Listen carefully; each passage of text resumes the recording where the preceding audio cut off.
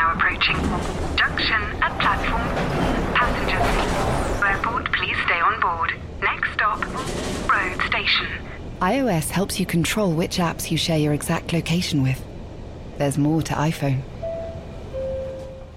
Hey, I'm Ryan Reynolds. At Mint Mobile, we like to do the opposite of what Big Wireless does. They charge you a lot, we charge you a little. So naturally, when they announced they'd be raising their prices due to inflation, we decided to deflate our prices due to not hating you.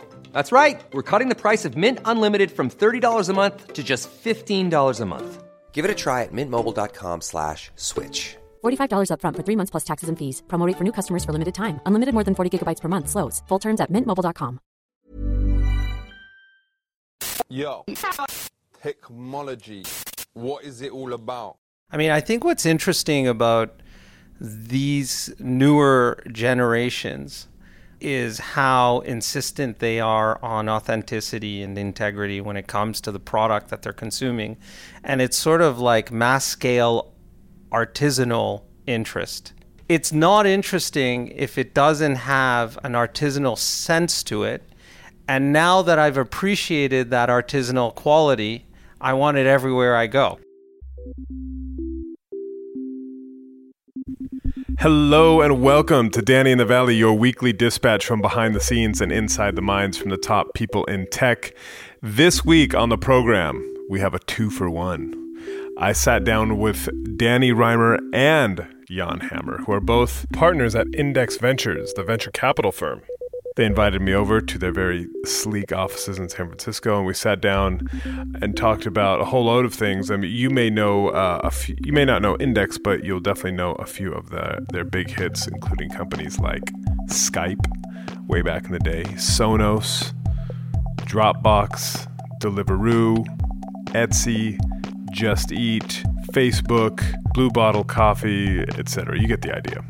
Now, Index is also interesting because it's one of the very few companies or very few venture capital firms that's truly transatlantic. So they started out in Switzerland many, many years ago, then went to London, then opened an office in San Francisco about a decade ago.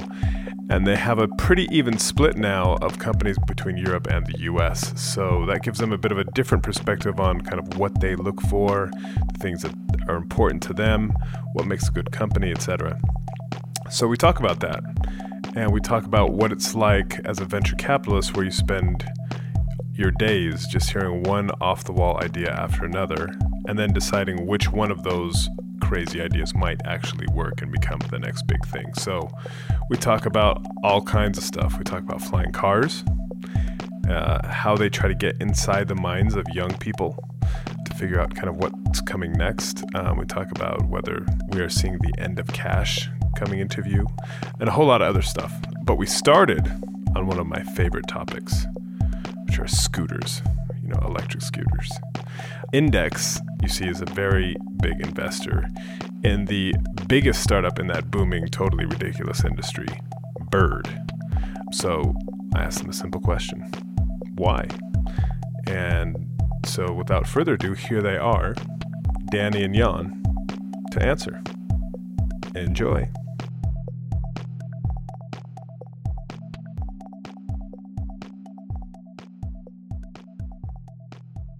Speaking of dreaming big, you guys have invested in Bird, and I've done some stuff on scooters and spoken to some investors. I spoke to one guy, Sar Gur. Yep.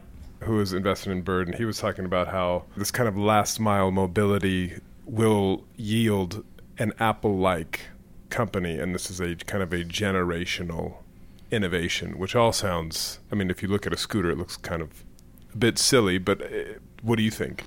We're pretty bullish on the space. Yeah. I mean, we're pretty bullish on the fact that the last mile, as a result of all of the transformation that's going on in the transportation space, is going to generate some very, very sizable companies. Because of a combination of modality, the way that you're able to be transported, and also because of behavior that is being unleashed for the first time. What do you mean? So in other words, before there were no opportunities to get from point A to point B quickly safely, economically, ecologically wasn't there. There were bike lanes. You had to cycle. You couldn't really deal with hills.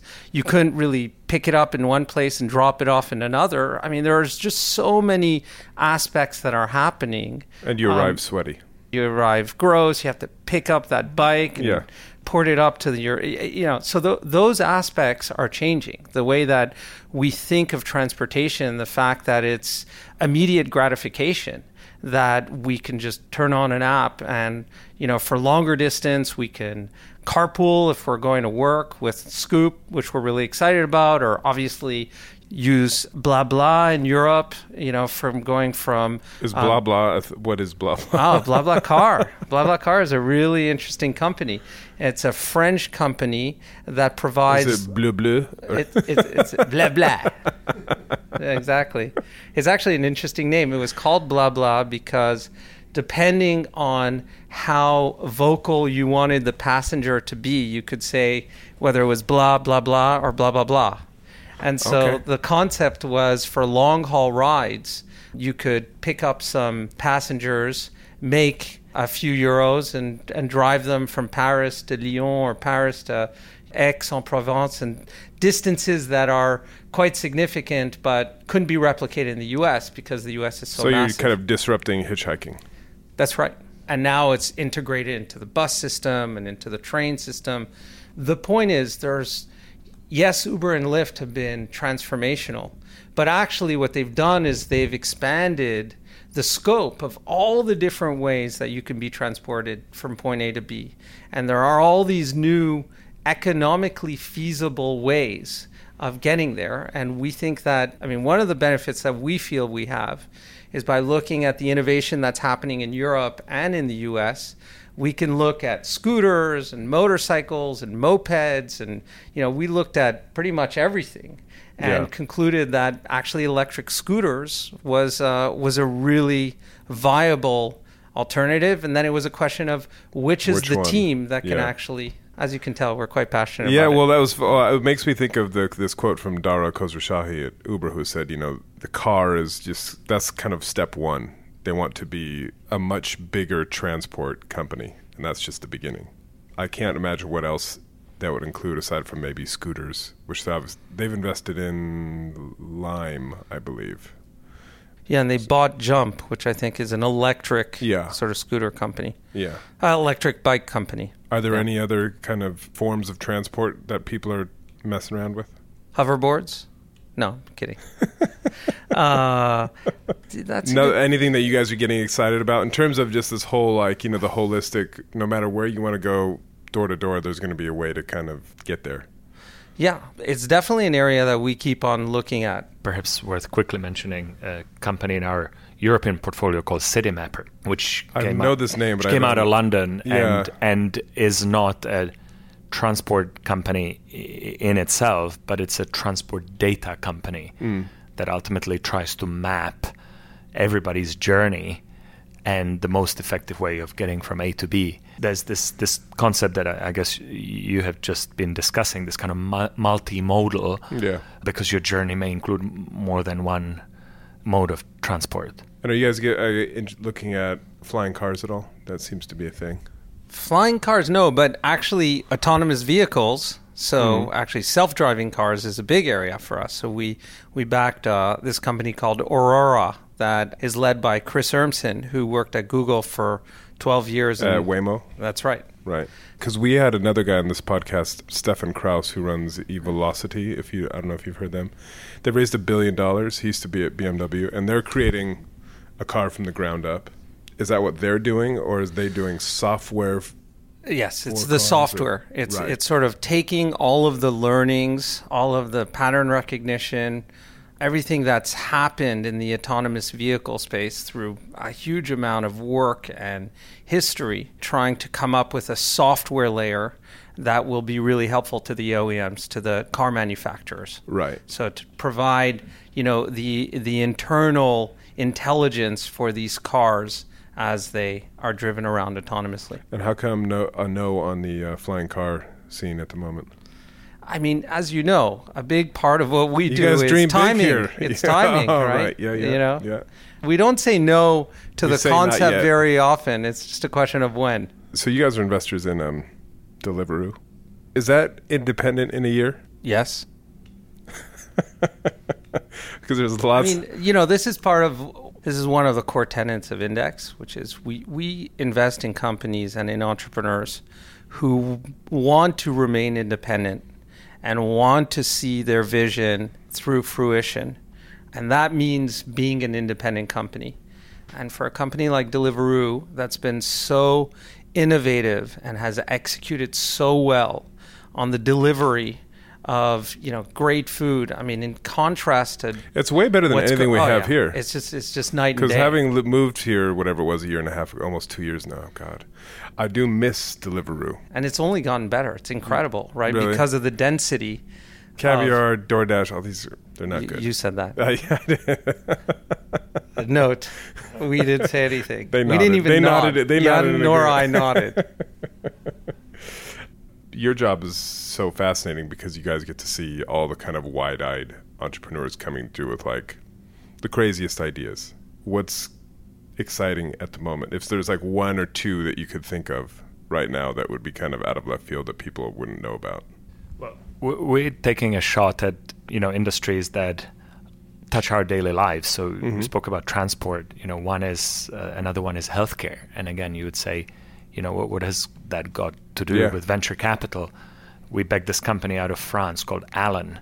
Alan, like my name is Alan? As in Alan Turing. Oh, okay. Right. A-L-A-N. Yeah. And they started as an insurance company, sort of health insurance carrier, full stack insurance company.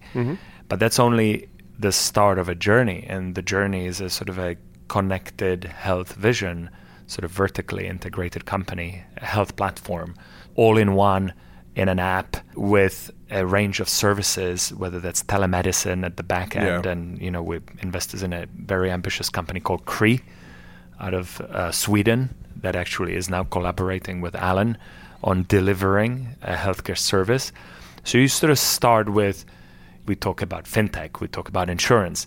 And again, it's not just insurance in and of itself. The vision is far broader in terms of sort of holistic healthcare. John Hancock, they would just announced, I think it was last month, that going forward in the US, they are no longer going to write policies that are not quote-unquote interactive policies. So there's going to be some kind of health tracking using a Fitbit or whatever, and that you can basically get bonuses. You get free Amazon Prime if you take a certain amount of steps or do whatever.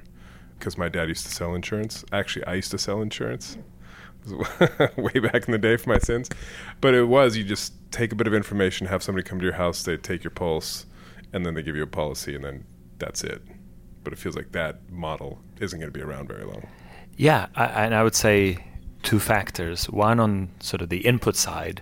You know, in the olden days, you would go to your physician, you go once a year and get your, you know, measurements, you know, your blood pressure or other sort of vital stats measured, and, you know, that'd be one yearly sort of episode of an observation.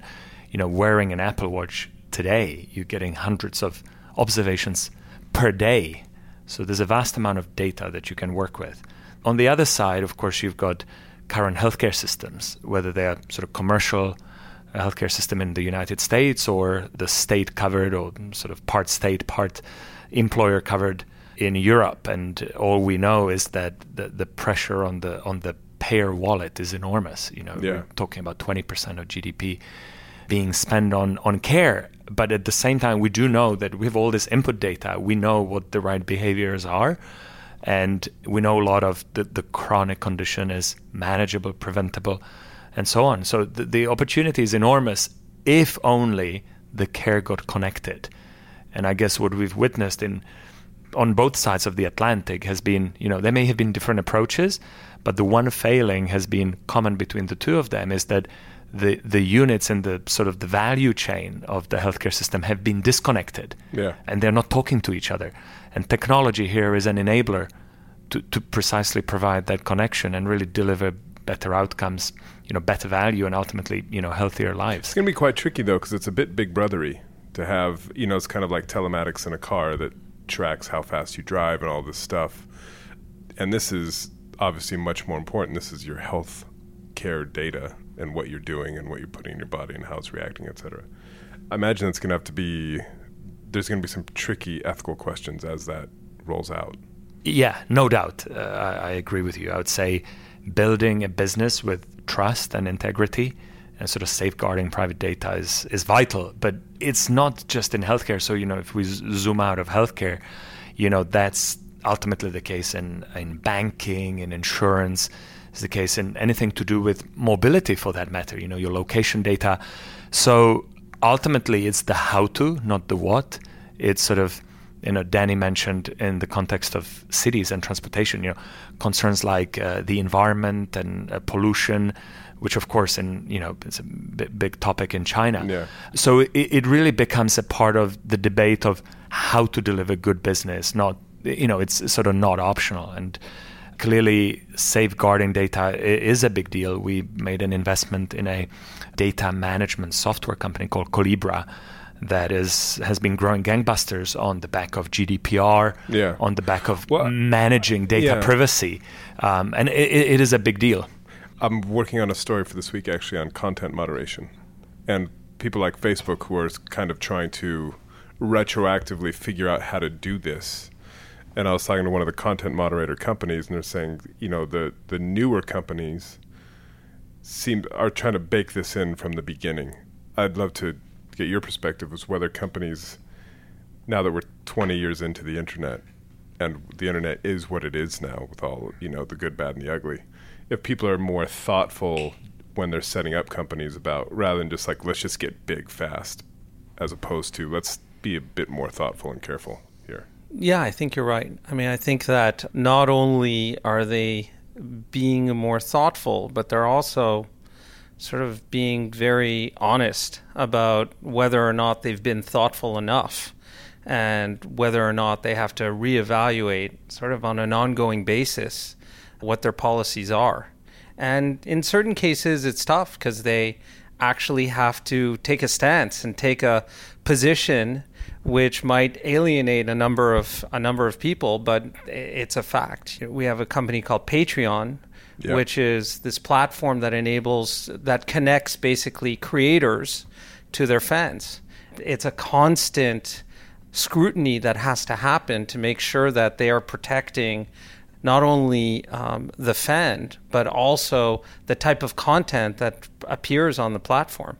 And it's a huge endeavor that I think a lot of the entrepreneurs take this as their core responsibility. I'm just thinking of, and I'll use the example of Facebook, but this idea of the kind of the deification of automation and machines can solve all. Yep. Do you think people are thinking about that in particular in terms of like, well, maybe let's not be so hasty and just be like, well, if we're trying to build something at scale, it must be solved by machines or it must be kind of looked after by automation, machine learning, whatever it may be. Yeah, I think that's probably, talking to our entrepreneurs, they would view that as a naive view, that it has to be a combination of automation and human intervention, and that actually that human intervention also scales over time. While people think that now, because you're right. It felt like it was like humans as a last resort. That's right. Type of there was a moment where, yes, automation was going to be able to solve all of these problems, but there's so much nuance that it has to be this combination. It's something that actually, when we are evaluating entrepreneurs, this is a big part of what we are evaluating, is how realistic is this entrepreneur on the types of challenges that they're going to have to face as a result of the success of the platform. Whether it's Patreon or Discord, you're talking about, or Roblox, you're talking about tens of millions of people depending on this communication platform. That was not the case when we were backing Skype back in the day. Right. That was just sort of the Wild West, where people were just blown away by this Estonian company, that would just provide free communication for the first time. I remember when I used Skype for the first time. I thought it was the coolest thing ever. Yeah, it was magical. As you're listening to me, Daisy, Apple's iPhone disassembly robot, is dismantling an iPhone into lots of recyclable parts. That's how Apple recovers more materials than conventional recycling methods. Thanks, Daisy. There's more to iPhone. Ryan Reynolds here from Mint Mobile. With the price of just about everything going up during inflation, we thought we'd bring our prices down. So to help us, we brought in a reverse auctioneer, which is apparently a thing. Mint Mobile Unlimited Premium Wireless. How to get 30, 30, bit to get 30, bit to get 20, 20, 20, bit to get 20, 20, bit to get 15, 15, 15, 15, just $15 a month? Sold! Give it a try at mintmobile.com/switch. $45 up front for 3 months plus taxes and fees. Promo rate for new customers for limited time. Unlimited more than 40 gigabytes per month. Slows full terms at mintmobile.com. Hey, it's Danny Pellegrino from Everything Iconic. Ready to upgrade your style game without blowing your budget? Check out Quince. They've got all the good stuff, shirts and polos, activewear, and fine leather goods, all at 50 to 80% less than other high-end brands. And the best part? They're all about safe, ethical, and responsible manufacturing. Get that luxury vibe without the luxury price tag. Hit up quince.com/upgrade for free shipping and 365-day returns on your next order. That's quince.com/upgrade. What's the kind of most out there thing that you've been pitched? Most out there thing? Yeah, I'm trying to think of something that we actually think is truly off the wall. Because we suspend disbelief often, so it takes a lot for us to be blown away by sort of how crazy this concept is.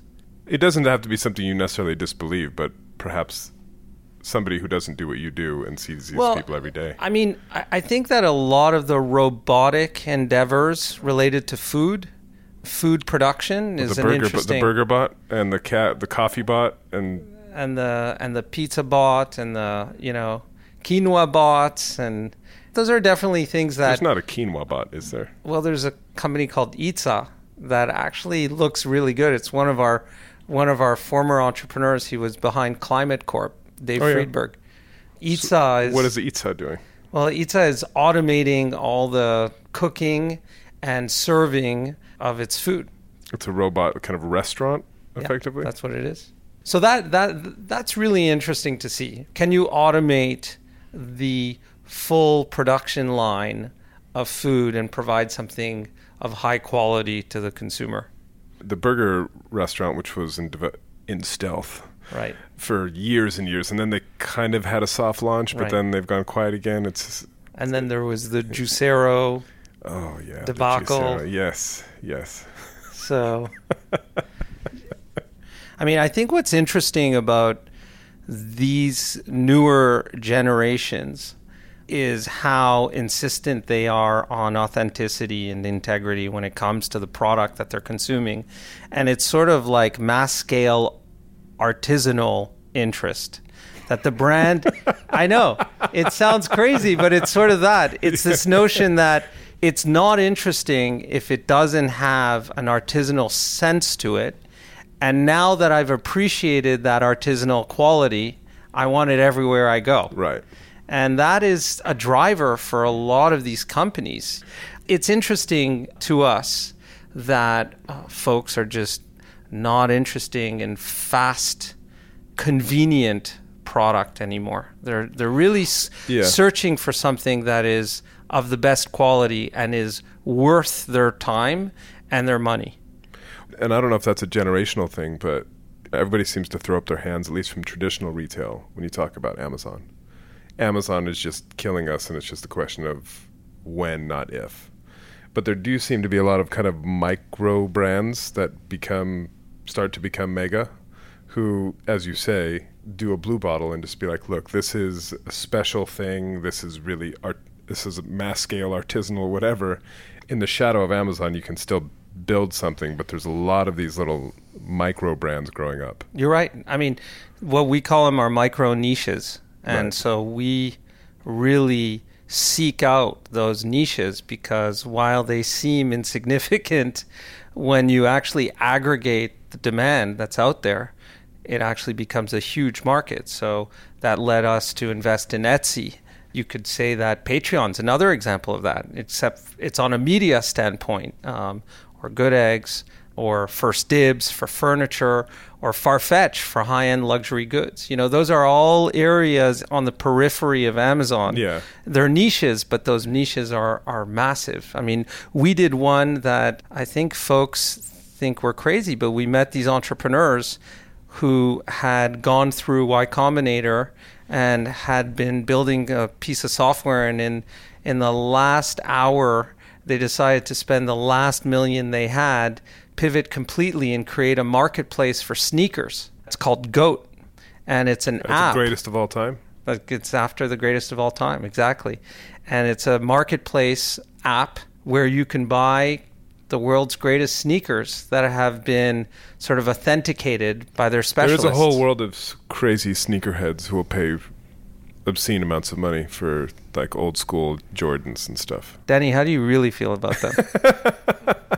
I mean, I will tell you that I don't think they're crazy at all. Fashion. No, I can see how that would work because there's enough people who really... Well, they're not crazy sneakerheads. They're not like, they're not folks who are really that esoteric or that small as a community. It's actually very mainstream.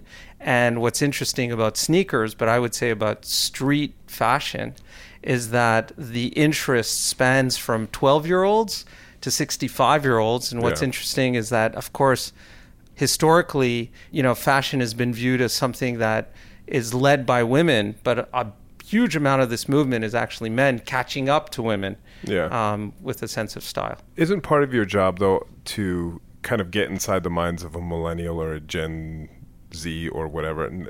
No disrespect, but you don't look like you guys are millennials. I think you're probably about my age. No, you're absolutely right. So how do you do that? Because at a certain point, isn't it increasingly difficult to kind of age out kind of the trends you're supposed to be spotting? I think that's a really fair point, and it's a combination of the fact that the folks that you see in this room do not represent the entire investment team at Index, and that we spend a lot of time observing and paying attention to what the market is telling us, and what are the signals that we can observe from the noise out there. Also coming up with theses that probably a lot of our peers think are pretty crazy, but we think are quite insightful. So one of them around fashion has been, that perhaps fashion is the social lubricant that music was in the 20th century. That's one of your theses? Yeah. Okay. That youth today... Do tell. No, that youth today basically actually find other folks that they have a connection with through what they're wearing, through the combination of things that they're wearing. Some of them are generic, some of them are really esoteric, and that actually breaks down social barriers. So when I was a kid, if I went to Nairobi and I started singing Billie Jean, some Kenyan would start singing with me. Today, they'll probably look at, the 18-year-old, what he's wearing, and that will be the connection. Oh, I actually recognize that pair of, that Supreme T-shirt or that, that pair of Air Maxes. Right. And oftentimes they're not actually bought new. They're bought used. Just before you guys walked in, I was reading something on my phone because that's what you do when you have nothing to do these days. And I was reading a story about SoftBank. They're about to invest, 15 or 20 billion into WeWork, supposedly. How has the arrival of SoftBank changed things, or has it? Because it just feels like, if they have $100 billion and they're already talking about raising a new fund, and it seems that they are going to a given sector and just anointing a winner and then just giving them more money than God and say, okay, now beat everybody. And it does seem to have changed the dynamics, at least here in Silicon Valley. I don't know what your perspective would be. So definitely there is a world before SoftBank and a world after SoftBank. To your point, it's $100 billion that they are deploying towards private companies in the tech space. And $100 billion is like, I don't know, that's just orders of magnitude beyond anything before. Absolutely. The reality is that for us, it doesn't change that much. The way that we digest that is that our companies are likely to be private longer, and that we really have to make sure that we continue to invest in phenomenal entrepreneurs and make sure that they're growing the most successful companies, because they're going to have to win. And sometimes, SoftBank will back them, and sometimes SoftBank won't. And oftentimes, and oftentimes it makes sense for SoftBank to come in, but oftentimes the entrepreneur or the board doesn't want SoftBank to come in. So I think what it does is it just clarifies the fact that companies have a very significant opportunity, that money is not going to be challenging to get if you're doing a phenomenal job in your respective area, and that it's going to be unbelievably competitive. So you better believe that you want to do this and you want to be passionate. You have the right level of passion to suffer through the good and bad times of what you're going after. And that's an interesting aspect that in some ways, and we haven't really talked about it that much, but I think it's actually the Sequoias and SoftBanks of the world who have now decided that they're going to, they're in the mega fund land. In some ways, it's attracted more entrepreneurs because they're thinking, my God, this is it. This is El Dorado. On the other hand, it really has made it very clear that for us, we have to find entrepreneurs that are not doing it because they think that business is moving in this direction, but rather that they're super passionate about their segment and the industry that they're trying to disrupt, and the product that they're going to provide to the consumer. Yeah, because I think that's one of the, and this isn't necessarily a SoftBank issue, but I've talked to some people who think there is so much money in the system now, whether it's through, if you're at Facebook and you got in there at the right time, you are loaded. A lot of these platforms are minting people in a way that just, it's always happened, but perhaps not to this scale, and that is kind of skewing the dynamic around who's starting businesses, who isn't, who comes in, who kind of goes off and sails around the world for the rest of their lives. Just in terms of the sheer money, as these companies become, I think the 5 biggest companies in the world are all on the West Coast now, and they all give their workers stock. It just feels like there's a kind of a new reality here that is changing the way the whole industry operates. A lot of interesting observations in there. So I'd say the first one I would like to touch on is what is the sort of the driver of entrepreneurship, and at the end of the day, what we back as the sort of the leading indicator of success. And I would say in one word, it's ambition. So it's sort of not what you did yesterday because you were an early employee in Facebook, but what hunger you have and what hoops and what sacrifices you'll make in order to make your next venture happen. And we look for that sort of spark in the eye, that hunger, that, I'll go the extra mile. And there are signals we look for. We call it sort of mission-driven as opposed to mercenary. Mission-driven meaning I've experienced a problem that I'm so keen on solving. I'm going to drop what I'm doing and I'm going to go and solve that problem, and I'll overcome obstacles. And that's really uncorrelated to whether you have made no money, some money, or a lot of money. Right. And we've backed, with Danny and our partners, we've backed first-time entrepreneurs. We've backed second-time entrepreneurs, in some cases third-time entrepreneurs. The distribution is actually pretty even. The second thing I would touch on is your observation on sort of where those very large outcomes have come from. And I think you're right, pointing at some of these extremely large platforms that predominantly have come from California. Yeah. I would sort of nuance that as that's changing. And I would say the world is getting flatter. The access to global markets is now from anywhere.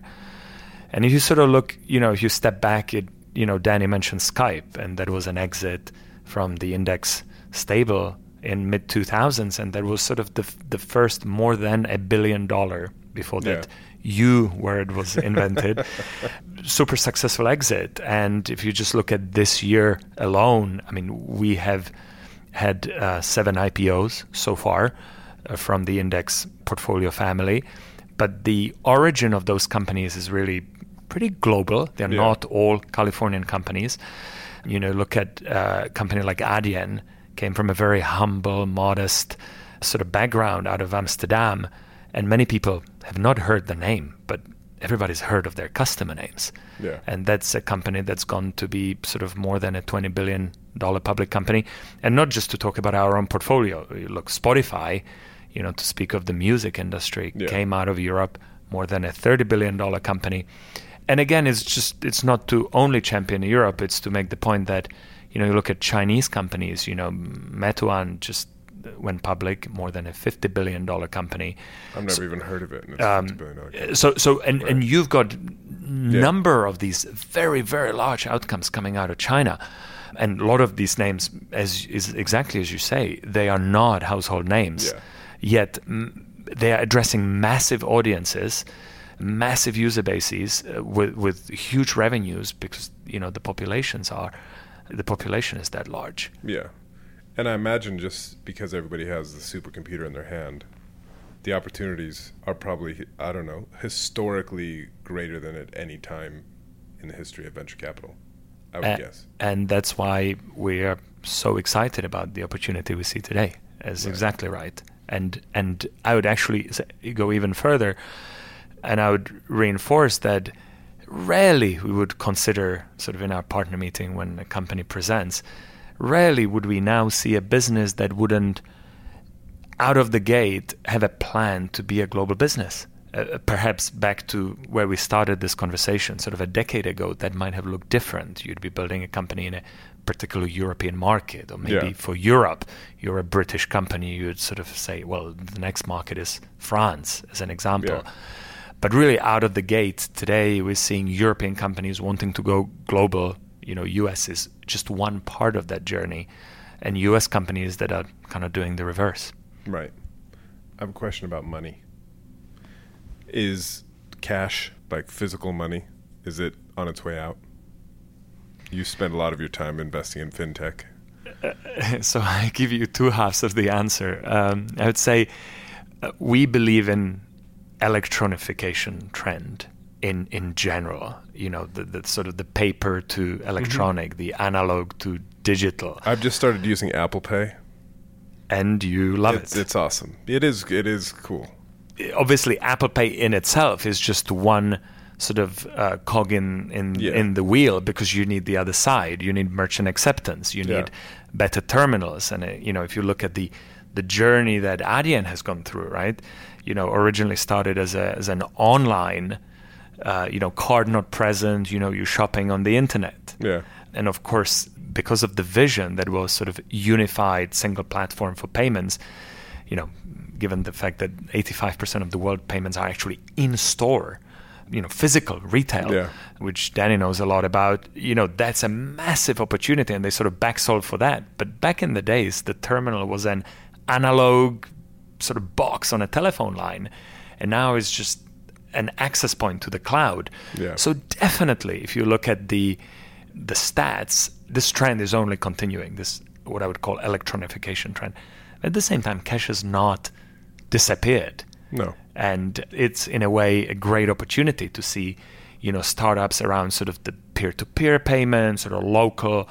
Obviously, contactless has created for the micropayment a wonderful solution. And as Danny talks about sort of these very large niches, whether that's ticketing, parking, coffee, peer-to-peer, there are, payments is probably one of the largest segments we look at, because ultimately every transacted dollar of GDP is ultimately subject to some form of money movement, just by definition. So I guess to conclude this, I mean, it's a sector we just spend a lot of time on because opportunities keep coming. You mentioned ticketing. Are you guys doing anything in ticketing? Because we just purchased tickets for Jay-Z and Beyonce. And I know how much I spent on quote unquote processing fees and handling fees and all of this stuff. And I feel like ticketing is ripe for just somebody to come in and just not completely gouge people. It's a really interesting. I mean, it feels like an antediluvian industry. People are getting screwed every time they buy any ticket. Yeah. I mean, look, I think folks, it's sort of like airlines, and it's sort of like hotel rooms, and it's sort of like all of these areas where, there's scarcity. I mean, we were talking about sneakers. You were talking about folks these sneakerheads who are willing to spend $10,000 for a pair of Nikes. It's sort of the same mentality, right? When people want it, they want it. Yeah. So I think the problem therein Please lies spend some time on that, please, okay. For all of our sakes. I mean, look, there's so much to talk about. There's so many areas that we could mention. One of the areas that definitely we're super excited about is how companies. We haven't talked about companies, but we should talk about that one day. Like how important company cultures are, and how do you really provide a service to help companies retain employees when they've been super successful or when they're unsuccessful, how to make better managers of everyone, how to actually codify best behavior. It's an area for us that historically has been seen as something that is touchy-feely. I was going to say it's a bit European. Isn't it? It's actually, I would say that the Europeans, you look at The Office, right? You remember Ricky Gervais in The Office. Yeah. I would say that the touchy-feely nature in Europe is less prepared for what has to happen from a cultural standpoint inside a company. Well, because so here we are, we're sitting 4 standard issue white guys, including BRs. But I mean, aren't we kind of part of the problem here? In terms of the tech industry, and you get the diversity and the kind of who's making the products, who are they making the products for, how are the people who are not in this club treated, both in terms of products and also within these companies? Yeah, I mean, I would say what I was pointing at is actually, it's interesting. Are we part of the problem or part of the solution? I think what we're trying to notice is that there is a problem, that culture in companies is something vibrant and something that has to be invested upon, and might be the biggest differentiator for that company. Jan was talking about product. You need product, and product is created by people. And so there's a lot of work that has to happen in making sure that those people are happy and are thriving so that they can really sort of blossom. And so that's an area that we are really excited about. One of our companies just announced earlier this week called Humu, that was created by... Have great names. Yeah, exactly. It's the national fish or the state fish of Hawaii. It was started by this guy, Laszlo Bock, who wrote that book, Work Rules, because he was the chief people officer at Google for over a decade. And that's really what he's trying to do, is to take those lessons that made the Google culture so successful, not only developing people, but retaining them and providing that capability to all companies out there. This isn't a gotcha question, but do you guys have any female partners or people of color? Yes. Okay. Yes, on both. Oh, okay. Because often it's, I'll have these conversations with a venture capital firm, which I mean is most of them, which don't. Just because it's whatever. I mean, you guys all know the stats. I mean, they're pretty. Yeah, I mean, we obviously it's a very important topic on all aspects in terms of equality and equal access and opportunity, whether it's by race, religion, background, nationality, ethnicity, color, gender, and so forth. And I would just sort of extend that it's not. We believe that's a very important notion, but also that we sort of share that with our portfolio companies, because it's sort of the extended step. Because of course, our portfolio companies, we are a firm of sort of 50-ish partners and employees, but sort of our companies employ thousands of people. Yeah. So that notion is important, not just for us, but for the companies we invest in. Yeah. And that is it. I want to thank Danny and Jan, who are very generous with their time, especially as immediately after our chat, they had a party to get to. So Index had a reception that same evening at a very shishi Mexican restaurant that is apparently Reimer's favorite spot to eat in San Francisco. So rather than the typical audio that we usually use on the intro and outro, I thought I'd let Trio Paz play us out, who were there playing that night. I hope you dig that, and I'll talk to you next week. Oh, before I go, one other thing. Give us a rating and review. It really helps other people find the show. Do it now. Anyhow, bye-bye. See you next week.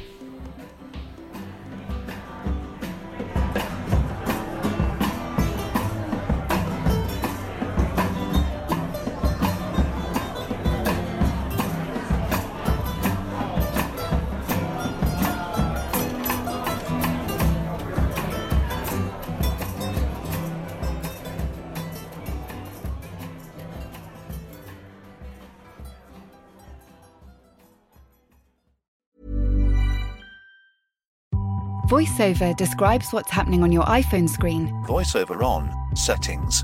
So you can navigate it just by listening. Books, contacts, calendar, double tap to open. Breakfast with Anna from 10 to 11. And get on with your day. Accessibility. There's more to iPhone.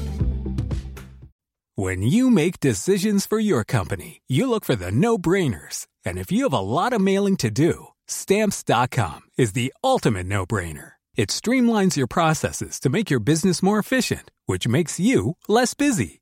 Mail checks, invoices, legal documents, and everything you need to keep your business running with Stamps.com. Seamlessly connect with every major marketplace and shopping cart. Schedule package pickups and see your cheapest and fastest shipping options from different carriers, with rates up to 89% off USPS and UPS rates. And with the Stamps.com mobile app, you can take care of mailing and shipping wherever you are. Make the same no-brainer decision as over 1 million other businesses with Stamps.com. Sign up with code PROGRAM for a 4-week trial, plus free postage and a free digital scale. No long-term commitments or contracts. That's Stamps.com. Code PROGRAM.